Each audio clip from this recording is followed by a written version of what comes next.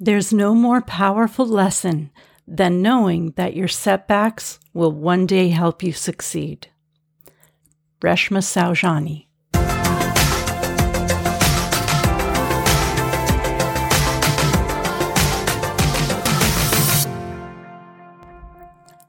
Hi, everyone. Happy Halloween. If you celebrate Halloween, it's a little tricky to do with COVID, but at least it's something scary.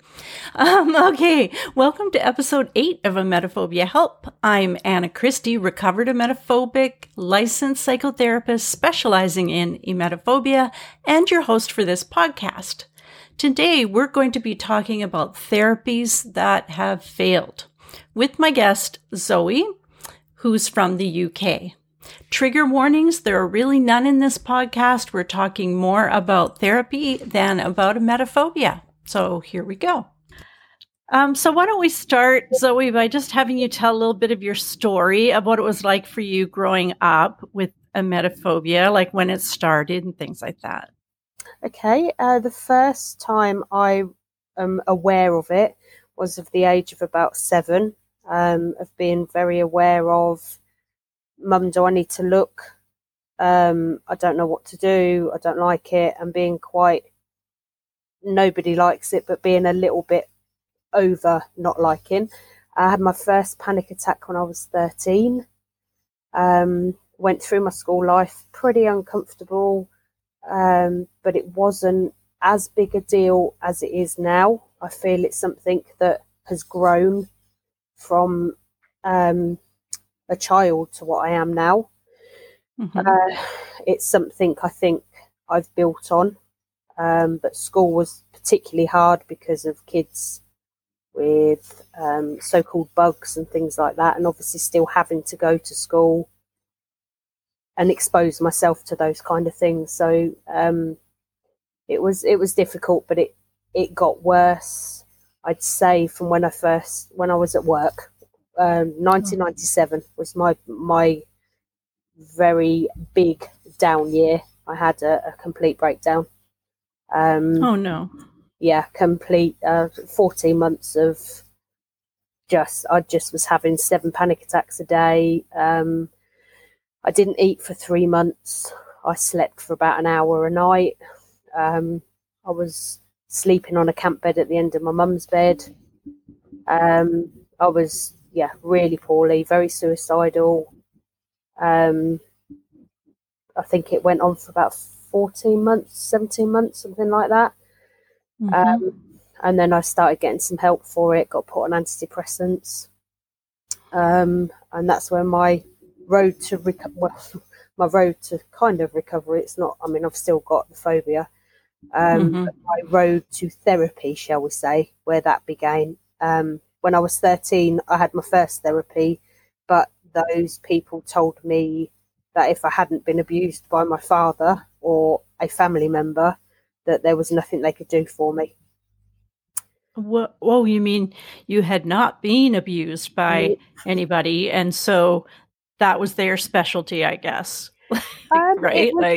I think it was just not understood. I mean, bearing in mind I'm 46 now, so when I was 13, I don't think there was as much knowledge about phobias, anxiety, those sort of things. I was just told that because that was something I hadn't been through, they wouldn't be able to help me, and that basically it was all in my head.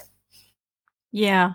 Which, I hate that. Don't you hate that expression, all in your head? Yeah.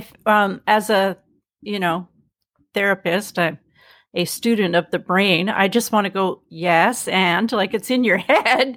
There's something wrong with your brain, my brain, or whatever. But now what are you going to do? Because yes, of course that's where it is. But I don't know what that even means.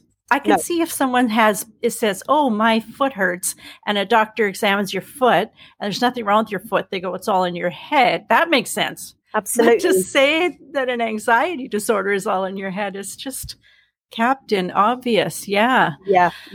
So that was quite difficult. And I think it was just myself and my mum. My dad left when I was 6. So it was kind of hard for her as well, because it was what to do for the best, because nobody really understood it. Like I say, it's in your head, off you go. You weren't abused and there's nothing we can do for you. So that was kind of my first ever therapy for what it was worth. Well, I was only there about 5 minutes. If you can call it that. But I think the worst and probably the most damaging thing about that was I come out and I asked my mum the question, because I said to her, well, could it be that I was and I didn't remember? And they actually had me second guessing myself, because I was only, as I say, I was only 13. And it was, you hear of these stories of people that have been abused and they push it back in their minds and they don't deal with it. So then I started thinking, well, maybe that was me, but I knew I hadn't. Yes, I think that's it can be. Apparently people can do that, but it's not as common as just plain remembering what happened and what did not happen. And I certainly had my share of therapists as well tell me that, I must have. I think back when this repressed memory thing was kind of a big deal, and then a lot of it was discounted with further studies. A lot of people blamed their parents for abusing them when they never did in the first place. So, yeah. And that was the worrying thing. It was to a point where, would I have remembered? Not that I thought my mum would, remember or know. But it was a weird time. But that was at the age of 13. Yeah. So when's the next time that you had some sort of therapy?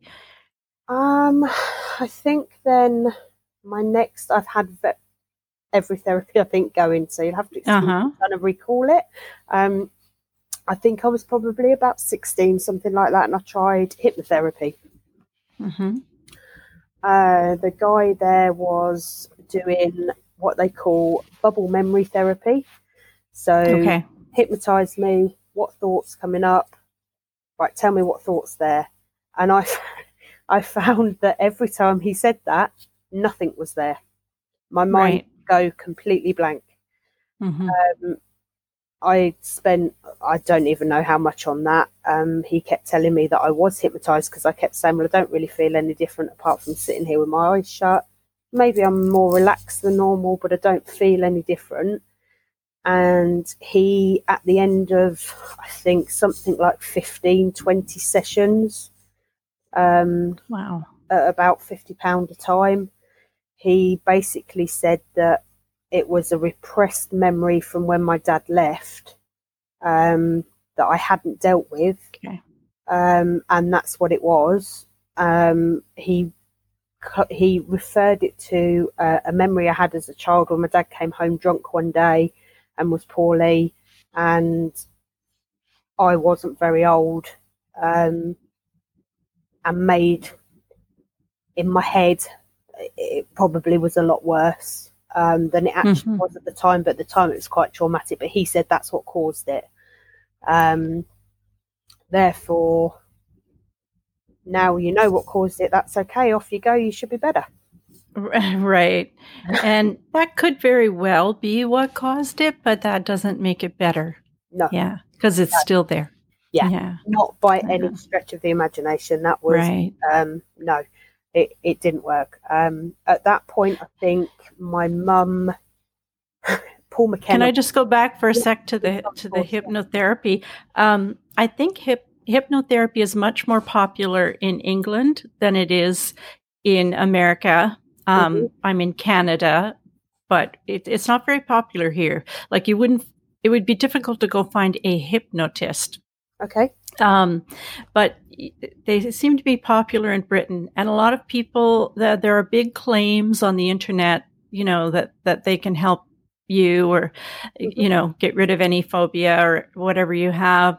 I will say I have known one person who used to be on the emetophobia.org discussion forum. She was a moderator, but I don't know her real name. But she was actually helped with hypnosis, and she was quite a bit better. That's it. One person out of thousands that I've talked to, and hundreds that have tried it. So. For sure. I mean, I didn't stop there. I had 5 different hypnotherapists. I kept trying. Oh my gosh. No. Paul McKenna was massive at this time.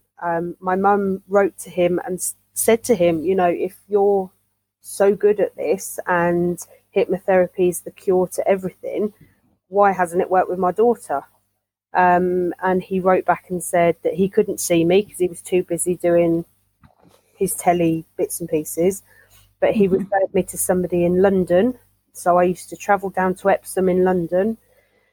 I think he was £75 an hour. And all he did was want to make me drink salt water. Oh, no. Excuse me a second. Or have my friend drink salt water and me listen. Wow. He got to a stage where I was scared of going down there because I thought he might, I don't know, spike me or something, or give me something going to make right. me. He was also quite, I'd say, almost obsessed about booking me into the hospital that he worked at and making me ill for a week. Oh, no. To overcome. Was he a psychiatrist or a hypnotist? He was a hypnotherapist, but he worked at a hospital as well. So, oh my gosh, for mental health. So that was another one. Then I've seen 3 others, but none of them have ever worked. Right. The doctor sent me for group therapy. Okay. So I tried that, but I found that a lot of people wanted to sit round, and I'm sorry if this offends anyone, but sit round and feel sorry for themselves. And sure, to me, it felt like everybody wanted to outdo each other. There was a lot of agoraphobic people that, well, I haven't been out of the house for 5 weeks. Well, I haven't been out of the house for 10 weeks. Well, I haven't been out for a year. So rather than proactive, okay, let's try and support each other and make each other feel a little bit happier, it felt very depressive. It was, they would look at me because I've had my phobia for so long. I think I can laugh about myself and things that I've done in situations where I've bolted out and things like that, where I've made myself look like a complete idiot. Oh. And none of these people could, and I just felt I wasn't getting anything from that at all. This is how long ago this therapy was. I had to make a VHS video from the telly of people being sick. Right. And watch it. Okay, that was their idea. Yep. That was keep watching it. So although I'd say that didn't work, it did to an extent, in as much as I could watch the video without reacting in the end. Yes. But I think I kind of just got used to the video and I knew what was coming. Right. So that didn't help you generalize, like generally be better. No, not really. I mean, it did, in as much as I quite like, and see, this is the strange thing about me, I quite like Casualty, Holby City, those kind of, I like real life hospital programs, things like that. Okay. I could never watch those years ago. My mum would watch them first, tell me which bits to shut my eyes and ears at. And then oh dear. So it did allow me, I suppose, to get used to television illness. So then I could watch it on the television and not go into a major panic attack. Right. So, yeah, successful to an extent. Not hugely, but to an extent. Was it really hard to watch that video the very first time? Horrendous. Yeah, that's because I mean, I do exposure therapy with people, and watching videos is like almost 100 steps from the beginning, which would be just looking at a little drawing of someone that looks a bit unwell, made in a pencil, I would never start with a video. That's scary. And I had to make it myself. Oh my God. Oh my gosh. Take clippings, films that I knew had scenes in, and then just make this video and watch it as much as I could. Right. So I say it in a way, yes, it did, because then I could watch the telly without mum Mm-hmm. having to watch it first and tell me which bits to shut my eyes at. But with regards to everyday living therapy, if you like it, no, it had no impact on my everyday living whatsoever. Okay. So what's next? So then I kind of tried all the alternative therapies. So I had Audio. Sorry, I didn't hear that. all the alternative therapies. So your Oh, Reiki, alternative I had Reiki. Reiki, crystal healing, Okay. um, regression therapy. That was quite Yeah. interesting. Apparently, I was in a Japanese concentration camp where they gave me something to drink that made me ill until I died. And it's something Oh, I've brought through to this life with me. isn't that interesting? Well, you know what? You're the first person I've ever talked to who wasn't like a king or a princess or somebody really important in their No, past life. I'm like, was no one just a peasant me, digging roots out of the ground? Yeah. me. I was made to drink something till I died. Oh, goodness. So But that could, I mean, I shouldn't laugh. Some people really believe in that, but I'm actually glad to hear somebody at least has a story, but yeah, yeah. well, this lady made me read Tenko, the book. Okay. See if that brought up any feelings or Hmm. no, not really. Yeah. And I think I kind of then get to a stage where I just think nothing's going to work for me. I've seen psychiatrists, I've seen psychologists. I went through after my breakdown. I had another mini breakdown, but it wasn't as bad, anywhere near as bad as the one before. And I went to see Mind, which is a charity here. I Hmm. don't know if you know of them, but they're a charity. They deal with, they're a free charity with mental health. Okay. Um, but bless them. I mean, they do what they can do. And they had me sitting down there with people that were, how do you say this? They had serious sort of mental illnesses. Hmm. And they sat us all around with some magazines and Argos books and things like that, and we had to make collages of pictures. Again, not really sure. Sounds like youth group in church when you're 13. Yeah, pretty much. that, And I was sitting next that to it. doesn't seem like something that's science based to me. No, it was Yeah, kind of, I think the thought pattern behind it was to get my mind active and not concentrating on how I felt or I what see. was going on Okay. around me. Okay.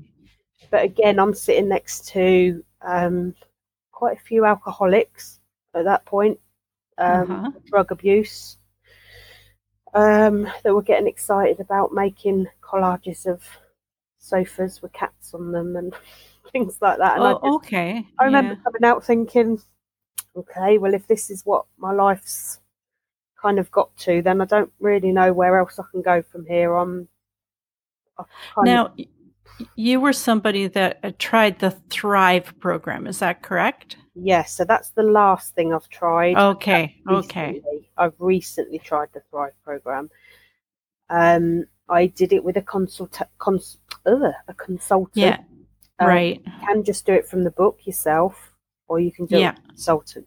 So I Right. decided that I probably wouldn't. I lead quite a busy life, so I probably wouldn't be able to give it the time if I didn't have somebody making me do it. I see. Okay. So I think that was £75 a session, as well as the book. Right. So you didn't have to pay a lump sum up front. Some people have to pay $2,000 or $3,000 American to that program for a consultant. No, I just paid as I went. Okay. You had to pay. I think you bought the book, from what I can remember, because it was a couple of years ago. You bought the book, and then you paid for each session when you went in Okay. to see him. Yes, it makes a lot of sense. I won't sit here and go, it's a load of rubbish. It does make sense, but my biggest issue with the Thrive program is that they claim to cure everybody from it. And Mm-hmm. if you're not cured, it's because you have not done part of the therapy correctly. Right. And what was it when you met with this consultant that you were sort of asked to do? Because I think a lot of our listeners are really interested in hearing that. Okay, so you work through a book, and it's about challenging your what do you call it? Your your safety behaviours. A lot of them will have safety behaviours. So yes, it's about dropping your safety behaviours. It's they look at your beliefs. So if you believe in, say, a third party, like if you're spiritual, which I am, and you see mediums or anybody like that, that's you not taking responsibility for your own thoughts and actions. Yes, I found that with the book as well, that they were very, it was quite anti-religion or any other sort of spiritual whatever. Yeah. If you even read horoscopes, that's you that's you giving a third party some kind of control over your life. Right. I did struggle a little bit with that because, as I say, I have visited mediums and I've got friends that do that as well. But it was very much, I even spoke to the guy that made the Thrive program. Rob Kelly. Yeah. Yeah. And he did speak to me. He did brilliantly. He spent some time. He sent me some things. The book, I think he's done it on an audio cast thing for you. He sent me a couple of those and said maybe if I listened to them rather than read through them, that might help. Yes, he tried. He did. I can't fault him for that. He didn't just poop on me and say, well, it's your own fault. But again, I was led to feel or believe that I had failed the program because I'm not right. You're somebody that's had it for 50 years. If you're not cured, it's because you haven't given everything you've been asked to give. But to me, I know I can. I can get really mad just hearing about the Thrive program, to be honest, because I've done a ton of research on it. And first of all, I read the book. I reviewed the book on my website. There are some good things in the book. There are some things that are not wrong or untrue. And there are other things that there's a quote that I had written somewhere of his that I liked. The book is it's self-published and it's a bit amateurishly written, not really written by a professional. So I looked into Rob Kelly, the writer and this program, and he is an internet marketer. He says he's a counselor, but he only has a high school education. If you go to his LinkedIn profile, he has never been to university. He has absolutely no education in psychology whatsoever. And he has a number of programs on Thrive, like Cure Your Just About Everything and Thrive. There's one called Cure Your Vaginismus and Thrive, which is a too tight vagina. It's like you can cure anything with Thrive, So then I got a bit suspicious, and there are all of these people on, what do you call them, reviews, and including little short videos. One person told me that they make you make a video as part of a program. If you go to some boot camp or something that they have, you can go to and things like that, and you make a video just to sort of show that your confidence level or something like that. So now you sign a contract, and of course, they're used all over the internet. So it is quite suspect. And it reminds me of about 20 years ago, there was almost the same program called Change That's Right Now, and it claimed to cure your emetophobia. And they did the same thing. They had these telephone consultations, cost about $2,000 American, and they would tell you, well, if you're not better, you don't want to get better, or you're just not good, you haven't tried. When most of it is based on something called neuro-linguistic programming, NLP, which again is not. What's that? You've had that? Too. Yeah. Again, it's not wrong or untrue, and it's about the language you use and what you think in your mind, which is a piece of cognitive behavioral therapy. The cognitive part. I'm pointing to my forehead on a podcast now. With that, as an emmetrophobe that's had it for a long, long time, when I'm in the throes of a major panic attack, the last thing I can think about is controlling my breathing or concentrating on my breathing. Yeah. No way. All I can think about is that I was going to be ill. So CBT and all that kind of thing just didn't seem to cut it for me because I couldn't think of anything other than that. The cognitive therapy, you mean, as far as... Yeah, CBT. Yeah. No, thank you. And sorry, I've just been handed a drink. And the NLP, anything. I've done the tapping. Sorry, I've just tapped my microphone. Oh, yes, the EFT. I've done that as well. I do find that when you're in the throes of that mindset, it's hard to try and then concentrate on breathing or different thought patterns or how you're talking to yourself in your head. All those things just go out the window for me anyway, personally. Yeah. Well, I really appreciate you coming on here and talking, because I think that a lot of our listeners, if not all of them, will relate to this and will feel much better hearing that, because you're a person who, it sounds like, has really wanted to try to get over this and has been kind of messed over by a number of people. Yeah, definitely. And that's how I feel. I feel like I've tried everything, and I feel like I've failed everything because I've never been able to get rid of it. Yeah. I had my son, which I never thought I'd have. I'd even do that. But I was with somebody. I was in quite a good place. Yeah, okay, he'll never leave me, so I won't have to bring up this child on my own, obviously, if he's ill and things like that. And then I found myself after 4, he's gone. I'm on with the son, and there's all these things that I've had to go through that you kind of do deal with. But I always felt like I fail, and when he's poorly, I move out of the house. Even now, right? If he's poorly, I'm gone for, and this probably is quite excessive, but I'm gone for about 2 weeks. Wow! I have to stay there for 2 weeks until I come back and I know that the house is completely cleaned. And how old is he now? He's 15. 15. Yeah. Is he on his own when you move out?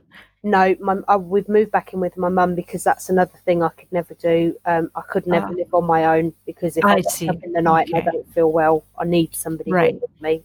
And now if he's ill, then I need somebody. So no, I've never left him in danger or anything like that. But I can't be here myself. And then I feel like I'm a bad mum. Yes, you're not. You're not. So it's been difficult. It still is difficult. I feel like I'm a time bomb. I know that at some stage in my life I'm going to be poorly. When's it going to be? I feel like I'm a time bomb all the time. It's still is in my mind all day, every day. Right. Well, as a, I don't know how much you know about me, but I tried about 10 different therapies as well before I found somebody who helped me, mainly because he was just a good listener and he wanted to learn. He's like, well, we'll figure this out together kind of thing, instead of this arrogant attitude of, I know what's going to fix you. And if it doesn't fix you, there's something wrong with you. Where my therapist he told me one day that he would think, she's not getting better. What's wrong with me? And that's what I wanted, was someone like that. But the way out of this therapy and out of this phobia, I should say, and every phobia, is a good cognitive behavioral therapist who understands and has treated emetophobia and can do gradual exposure with you that, as I said, starts gradually and can teach you the breathing and the full body relaxing so that you practice it like you're an Olympian. and that you can call on it when you need to. But there's a way to teach that to people. Anyway, lots of people are helped and healed, and there are some good people in England as well who should be able to help you. I hope you keep at it. Don't give up. Don't ever give up. I haven't given up. I didn't give up, and eventually, I got better. So there you go. Thank you so much for coming on and talking. It's going to really help a lot of people. No worries. Okay, so first of all, a big thank you to my guest Zoe and to all of you who are listening. We've had over 1,700 podcast downloads so far. I think that's absolutely amazing. There are costs associated with the podcast, so if you're finding it helpful, you can now buy me a coffee. Just look down to the bottom of the notes on this or any episode. You'll see a link right there that you can click and buy me a coffee for about $5. Which is 2 or 3 British pounds. I encourage you also to go to my website at www.emetophobiahelp.org. It has a ton of information for both emetophobics and therapists. That's emetophobiahelp.org, or just Google emetophobia help and it'll come up at the top. Next week, I lied last week and said that this week I'd be talking with Donna Roscoe, but actually it will be next week, I promise. She is a psychologist and a recovered emetophobic, so that should be really interesting. Talk to you then.